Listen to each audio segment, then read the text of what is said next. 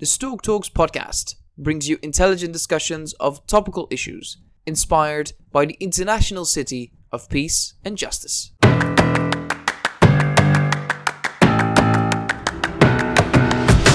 I think we all know what we need to do.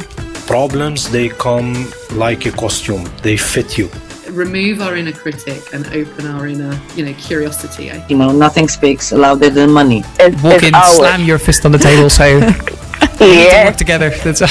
Something has to change.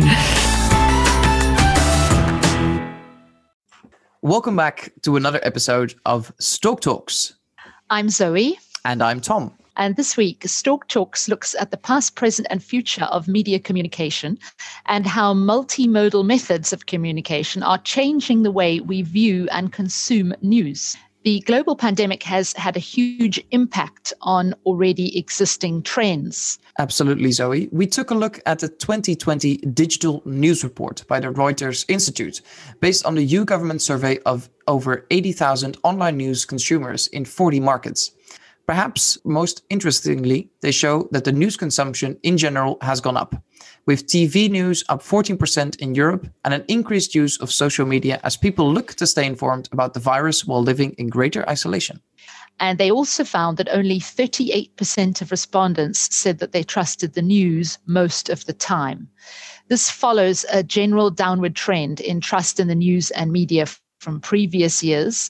In fact, 56% of respondents admitted that they were concerned about what was real news and what is fake. So as a result, more engaging formats like podcasts are being used to improve trust and to engage audiences. In today's hyper-technological world, new and fascinating methods of multimodal communication are popping up all the time. Increasingly, there's a focus on what we term immersive experiences, methods of communication that engage all of your senses and encourage you to completely immerse yourself in an experience. VR and AR are excellent examples of such immersive technologies, but there are multiple other ways in which we can become more engaged, and audience engagement is what today's media is all about. And that's why, without further ado, we would like to welcome our guest of today to talk about this topic, Petra Ardai. Welcome, Petra. Hello. Welcome, Petra. Now, Petra is the artistic director of the Amsterdam and Budapest-based art collective called Space. Petra has wide experience making documentary theatre and immersive storytelling in various media. She produces interactive performances, multimedia installations, online art, heritage apps, and podcasts. So, Petra, we really look forward to having you today on Stoke Talks so that we can dig into some of these fascinating topics. Perhaps we can start with a apparently simple question. What does communication in its broadest sense mean to you? That was my cat. I'm sorry if you hear my cat. I mean, that's a form of communication, right? It's like reaching out to get some food. So I think there is nothing really else than communication. I mean, we are trying to make contact, and every time you make contact with words, you make contact with body language, you make contact with where you take a spot in a space.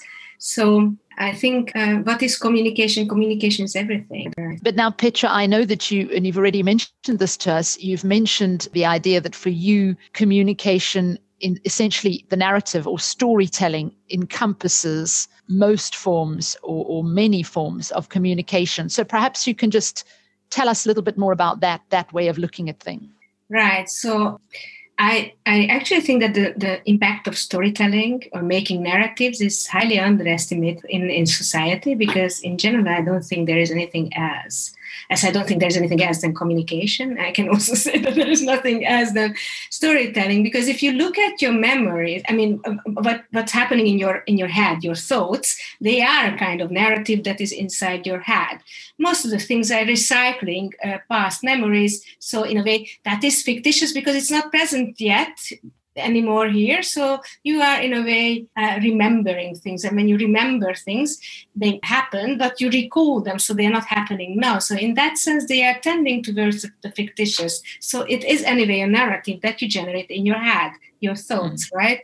And if you imagine the future, or you think about what's going to happen, that's naturally also fiction, because you don't know yet, because it didn't happen yet. So the only thing what's really truly authentic and real is the moment, but it's already past, right? So you can't really grasp it. It's stuck between past and future, between two fictitious narratives. So if you already take the idea of how human psychic functions, you cannot detach the of narrative or storytelling. And if you talk about communication, you communicate these narratives to the others. And it's good if you are quite aware of what your narrative or what your story evokes in the other, right? It's not only what you say, but how you say it that can really infiltrate into the storytelling machine. And if you look at it from a more wider perspective, like what's coming through the media, what's coming, or the economic narrative, or the political narrative, or the religious narratives that are all out there, yeah, you can get easily lost. Yeah,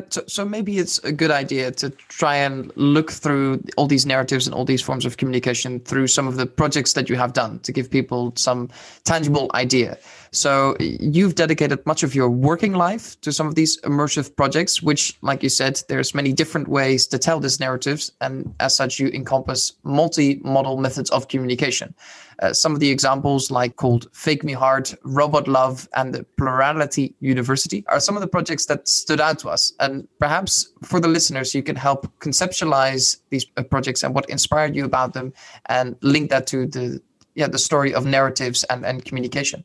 Yeah, okay. My work is about making people more aware of how narratives are made and making their choices and reclaiming ownership of the narrative. That's what I'm doing with everything I do. It's the podcast, it's a heritage app where you walk on a site and you are completely detached from the past, and then we make it in a way that you can imagine what would you feel if that would happen to you, or when you look into the migration question or climate migrants, then what would I feel if I would stand in Moria?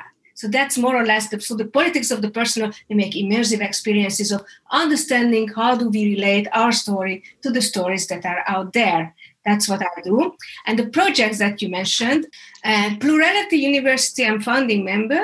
It's a French-based organization of academics and designers and artists.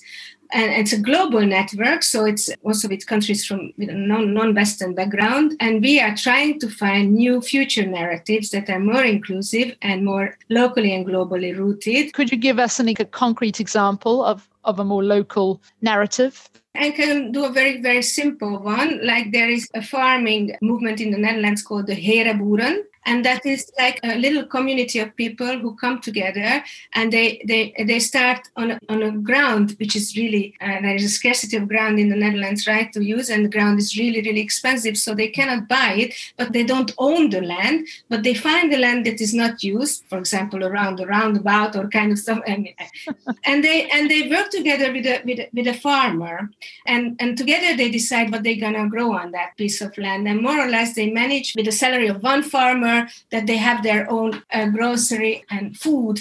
So it's locally produced food, completely fair, and it has a social aspect. It gives good life to one farmer, but they're really exercising it that they don't overconsume, and they are really, really responsible.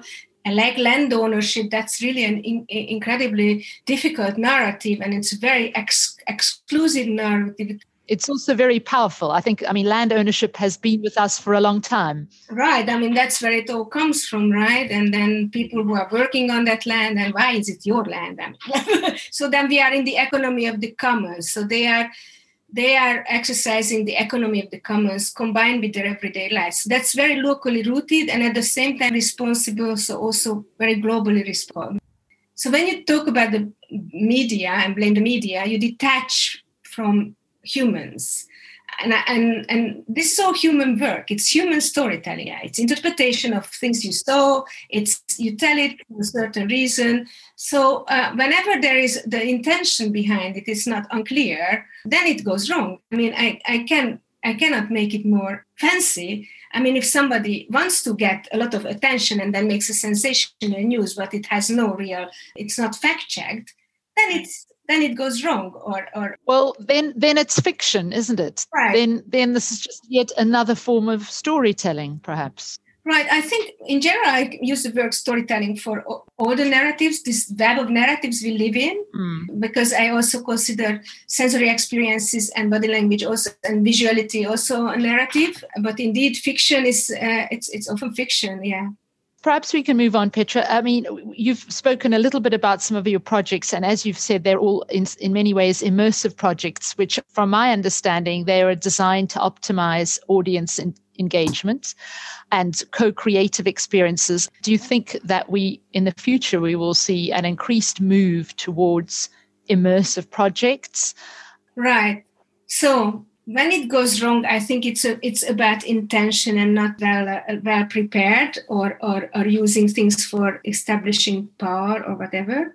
And the immersivity is also, it works only if it's on an equal base. So when we talk about immersive storytelling of Facebook, that's not immersive storytelling, because there is a program algorithm that makes us slave of storytelling of Facebook. So when we talk about immersive storytelling and immersive exchange of news or information, then we talk about on an equal level. That's what I'm trying to do. So I'm create conditions that people get aware of what's happening to them. How do they relate to this big issue? How does that, from climate change, migration, inequality, discrimination, appears in their daily life? This exclosure or connectedness, how does that appear in life? Yeah.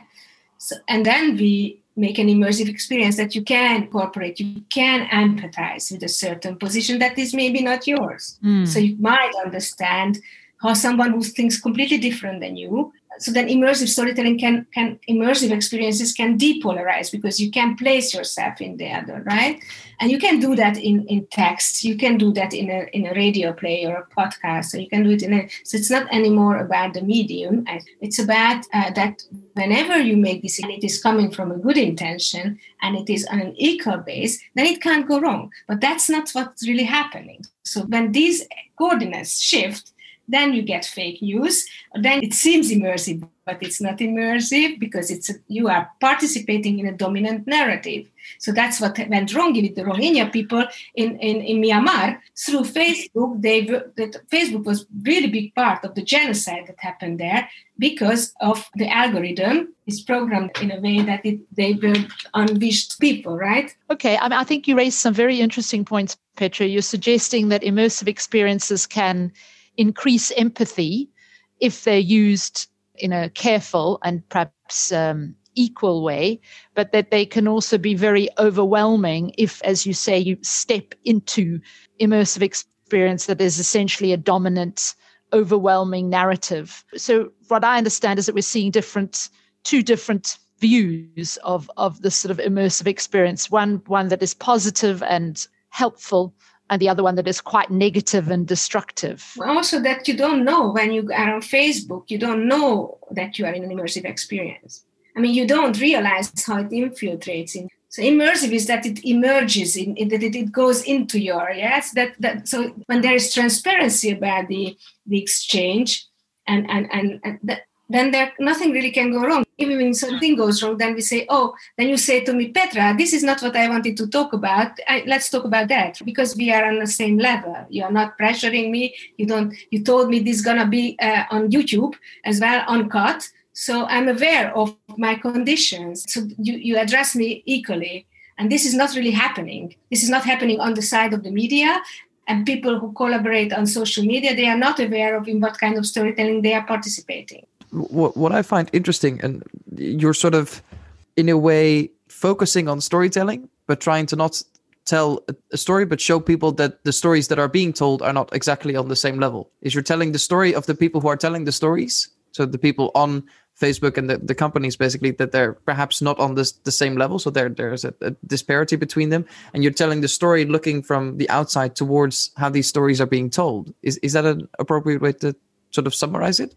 Yeah. I mean, so it's very important. Whatever you do, that you don't put yourself outside of the problem. So I am in this with you guys and with all humanity. So I'm not better or worse. So I cannot talk about this. I can share ideas about this and learn from each other. So if it's not that I am telling someone that this is like that, so that's very important. I think that you approach it from a from a kind of eco base, that I am also sensitive to social media, and so I can't preach, right, or moralize, and then I wouldn't do that, because then I would even polarize more.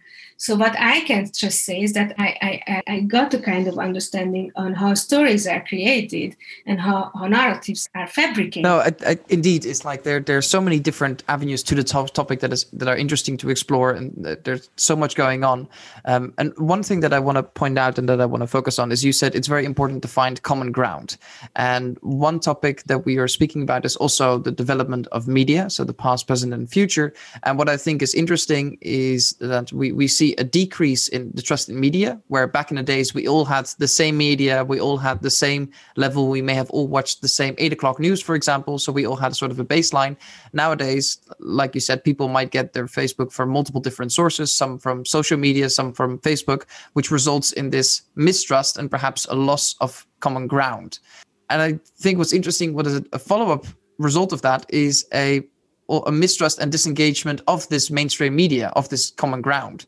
So as someone who focuses on scenarios, what could be a solution to this problem, to this growing mistrust in the common ground or in the common narrative? I have to tell you something really strange, because I'm coming from Hungary and growing up in a communistic system. There was one media, and nobody trusted it.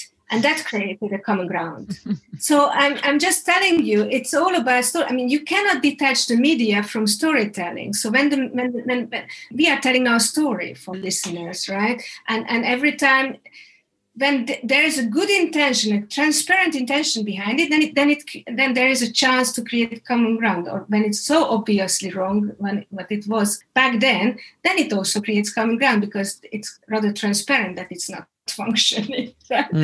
But now, for example, if Hungary or other Eastern European countries, if you take them, there's a very diffuse storytelling that falls on so there's no training of democratic communications, right? So that's one of the problems. The other problems is that the media is overruled by the government. So in that sense, it's not really giving the news what's really happening. It's more or less censored, right? What's coming out. I mean, it's not more or less. So yeah. I think perhaps what we wanted to also get at, Petra, is this notion that increasingly news organizations are looking to make their offerings perhaps more interactive, even on a quite a low level, to attract audience engagement. But this perhaps is not, as you said, there's different forms of interaction. Perhaps this is not always so positive. I think this is what we're getting at, is, does interactive engagement necessarily improve our trust? Or is it only under some special circumstances, as you've suggested? And if indeed that is the case, how could that be applied maybe to the media of today? How can they regain trust, given that we're working within the social media world?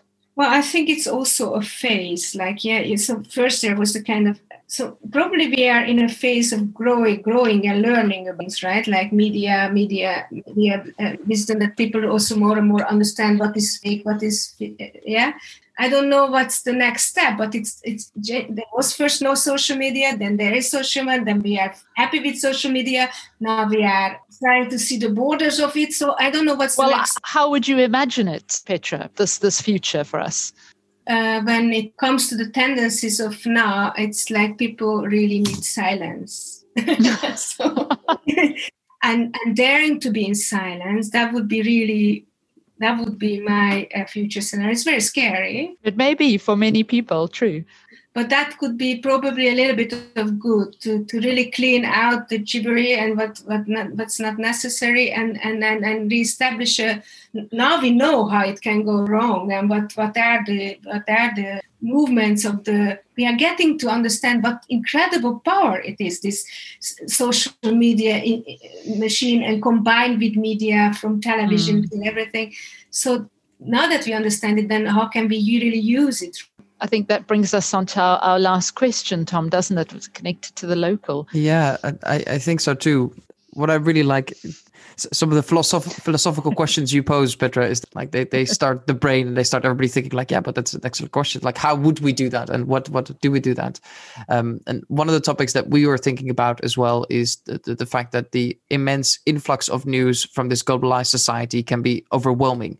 And that sometimes nowadays we turn to our local communities, something that we understand, something that is closer to home. And we were wondering, perhaps would the sort of pendulum swing backwards towards a more local focus be able to rebuild the trust that we have in the media, so to sort of quote, locally rooted but globally interested? Yeah, I think that would be really good. My first example with the Heerenboeren, so that they are a local community and taking care of their own ecological footprint, let's say, which is actually has a global effect, right? So you shouldn't underestimate. So the principles of thinking is the same. We could do that also with video. So if I know the journalist, and if I know what is what he or she writes about, because it's indeed that playground or that little community garden there, and or the local library, and it has some connection to me, and I can live it, and it's connected to the economy of the commons, right? So private sufficiency and public luxury, that would be a good idea, and local radio could really facilitate that new way of living, this cultural shift. And this cultural shift, that you are locally rooted and responsible globally for your ideas. So that's not that you don't care about what's happening on the other side of the world, but you, through your experience, you understand, the farmer in India is doing the same. That could be a cultural shift. So guys, go on. we know what we need to do. Our work is cut out for us. Yes. All right.